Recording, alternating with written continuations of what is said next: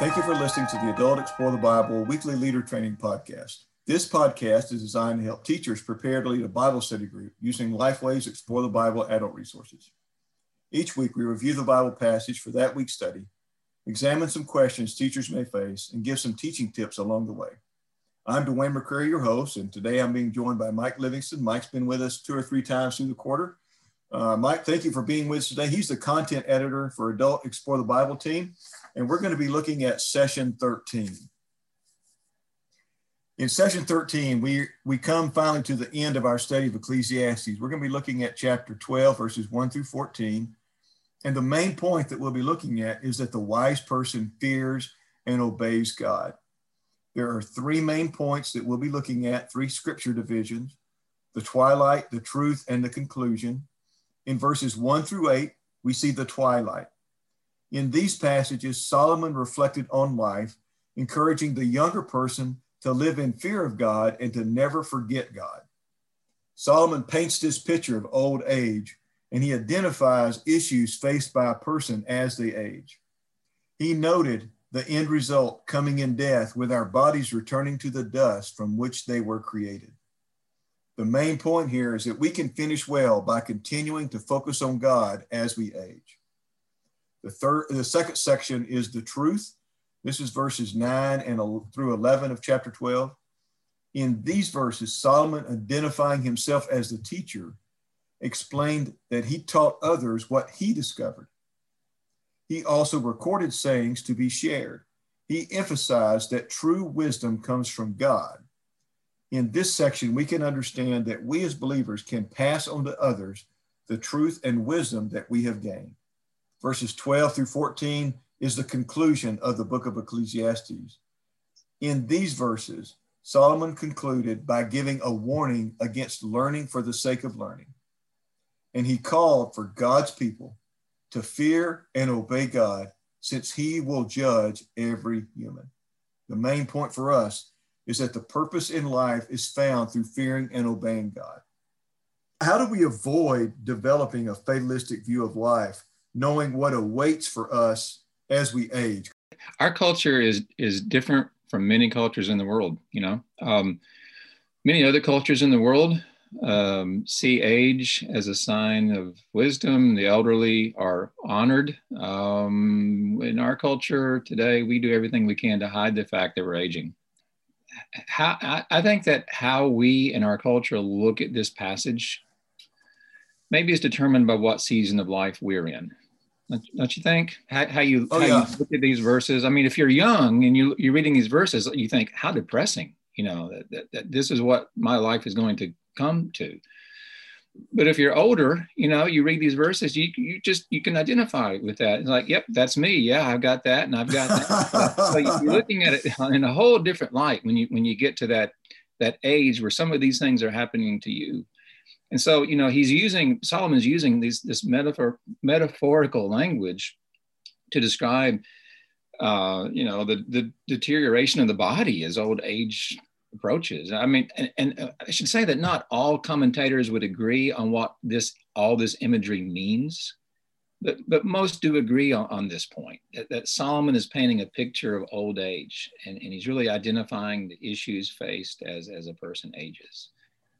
So this metaphorical imagery, he's really describing, the hands trembling, the teeth, the grind. I think the word is grinders. He's talking about the teeth going missing and chewing becomes difficult. Your eyesight grows dim. Your hearing fades. Your sleeping is more difficult. You're waking up early. Even the almond tree blossoms. And that's the hair turning white. Which again, in ancient times, that was a badge of honor. That proverb says the splendor of old men is gray hair. So I think your question was, how do you avoid developing a fatalistic view of life when you read this? God wants us to remember that life is short. I think he wants us to remember that. There's a verse in James chapter 4. It says, for you're like a vapor that appears for a little while and then vanishes. That's life. We're here for such a short time. And knowing that we have such limited time ought to help us focus our lives on using our days well and focusing on what really matters. So I think, I think if you're young, you're looking at this and you're young, keep in mind that Solomon is writing it especially to you. How does he start? Verse 1, chapter 12, verse 1. How does he start? Yeah. Remember your Creator in the days of your youth. He's not writing to us older adults. He's writing to youth. And there's a good word here, good reminder here. Don't waste your life pursuing things that don't really matter in the big picture of things. The most exciting, fulfilling life is a life that's centered on God. And he wants you to know that when you're young, so you don't waste your life. Now, if you're older, Ecclesiastes reminds you that growing old is just a normal, natural part of life. And like I said, it's in Scripture, there's honor involved in aging. And as we age, we're reminded in Scripture to finish well. To finish well, and like Paul, and talk more than once about finishing well. In Acts chapter 20, verse 24, he said, my purpose is to finish my course in the ministry I received from the Lord, to testify to the gospel of God's grace. And it's like he's saying there, I'm going to spend my life doing the work that God has given me to do, which he says is testifying to God's grace. I love, I remember, I'm old enough to remember Tom Landry, legendary Dallas Cowboys football coach. I remember watching him on the sidelines. Had a lot of respect for him. And one of his quotes was, today, you have 100% of your life left. Today, you have 100% of your life left. And that's true, no matter, if you're 19 or 90, you have 100% of your life left. Use it well. Because you never get too old, you never get too sick, you never get too feeble to bear testimony to the grace of God. And Paul said, that's my ministry till the day I die. He says, my ministry is to testify to the gospel of God's grace. And you can do that until your very last breath. Well, Solomon points to the value of being experienced, having some life under your belt, in what he says in verses 9 through 11 about passing it on to other people, passing on what you've learned. He has some credibility at that point that someone who is younger probably wouldn't have, because they hadn't experienced life to the extent that Solomon had at that point. You've already mentioned Tom Landry, so I'll stay in the state of Texas. Okay. Harvey Pinnock was a golf coach, and he used to have this notebook that he would carry. He'd keep notes in that notebook, and there were all kinds of folks wanting him to print what he had in that notebook, and he refused to do it because he thought, who would want to read what I've had to say? I'm just a simple guy that teaches people how to play golf. That's all it is. In the beginning of the book, he makes this statement as he's contemplating whether he should print his notes. And he says, maybe it was wrong to hoard the knowledge I had accumulated. Maybe I had been granted these 87 years of life and this wonderful career in order that I should pass on to everyone what I had learned. The gift had not been given to me to be kept secret. Pinnock handed this notebook over to a sports writer. That writer took the notes and organized them into a book. And the book that Pinnock thought would never sell has sold more than 6 million copies now. Yeah. But it has all kinds of stories, not just about golf, but about people he's met, about being a gentleman, how character in life, those kinds of things, which make it a value.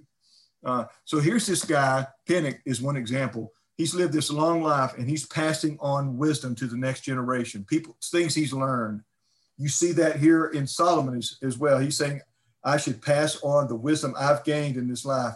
Here's a question. Why should we bother to even think about doing that? Solomon was very purposeful in doing that, wasn't he? He was very intentional about doing that. And he also said at the end of the book that whatever wisdom that he had gained, and passed on, that wisdom had been revealed by God. Like he said this, verse 11 of chapter 12, that the sayings are given by one shepherd, which is God himself.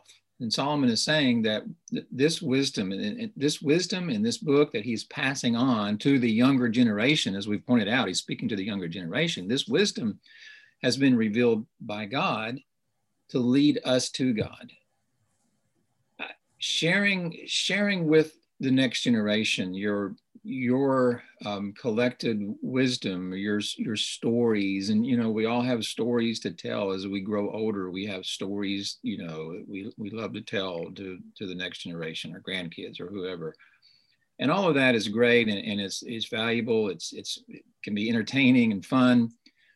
The real value in passing on the wisdom we've gained is determine whether that wisdom leads to an understanding of God's revealed truth, whether that wisdom we're passing on leads those who hear it to a greater understanding of who God is and his truth.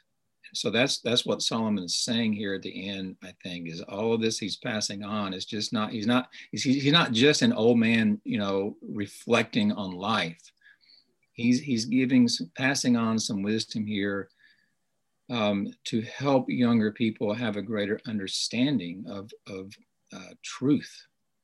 And he's passing these things on so that they can have a greater understanding of God's purpose for their lives. And so that's the value in passing on.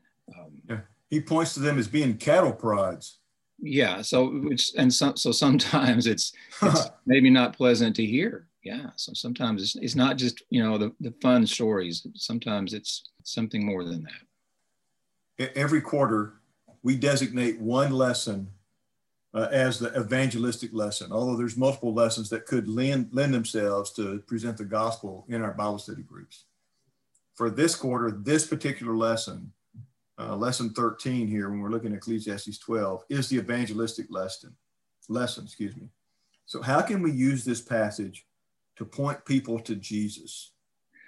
Solomon, we've pointed out before that Solomon is showing us the world from an earthly perspective. I know when we talked about the first chapter of Ecclesiastes a number of weeks ago, session 8, I think, I talked about that, how he's looking at the world from an earthly perspective under the sun. It's a view of life apart from God. This is life without Christ, before Christ. And it describes, the book as a whole describes the hopelessness and the meaningless of life without God. And so the key question of the book is, what makes life worth living? That's the question that this book is about. What makes life worth living? And I think I also said back a few weeks ago that this is maybe the most contemporary book in the Bible. Yeah, I remember that. Yeah. Yeah, and I think there's validity in saying that it's definitely a very contemporary book, because it speaks so well to people who are trying to build their lives on things that really don't last in the big picture. They're building their things on success and careers and wealth and power and accumulating stuff. And the book awakens us to our need for something more in life. There's something more to life than all of that. That's just a chasing after the wind, Solomon would say. So Ecclesiastes ends with this, it ends with an invitation, an appeal or an invitation to find the full meaning of life in a relationship with God. So it all comes down to that. He says, the conclusion of the matter is this: fear God, keep his commandments, because this is for all humanity. And when he says this is for all humanity, he's really saying the language there, the Hebrew is saying, really, this is the essence of what it means to be human. This is the essence of life as God created it. This is where we find life. It's in fearing God, keeping his commands. And that, for us, that starts with trusting Jesus as our Savior and our Lord, who Jesus said he came that we can have life and that we can have it more abundantly. So what makes life worth living? That's the question of Ecclesiastes. What makes life worth living? And the question is found at the very end. God does. A relationship with God through Christ makes life worth living. So yeah, this is not only a very contemporary book, it's a very evangelistic book, because it points us to the need of the gospel. The very last verse 14, for God will bring every act of judgment, including every hidden thing, whether good or evil. That's a humbling thought, that everything we've thought that we think nobody else knows will be examined by God at that point.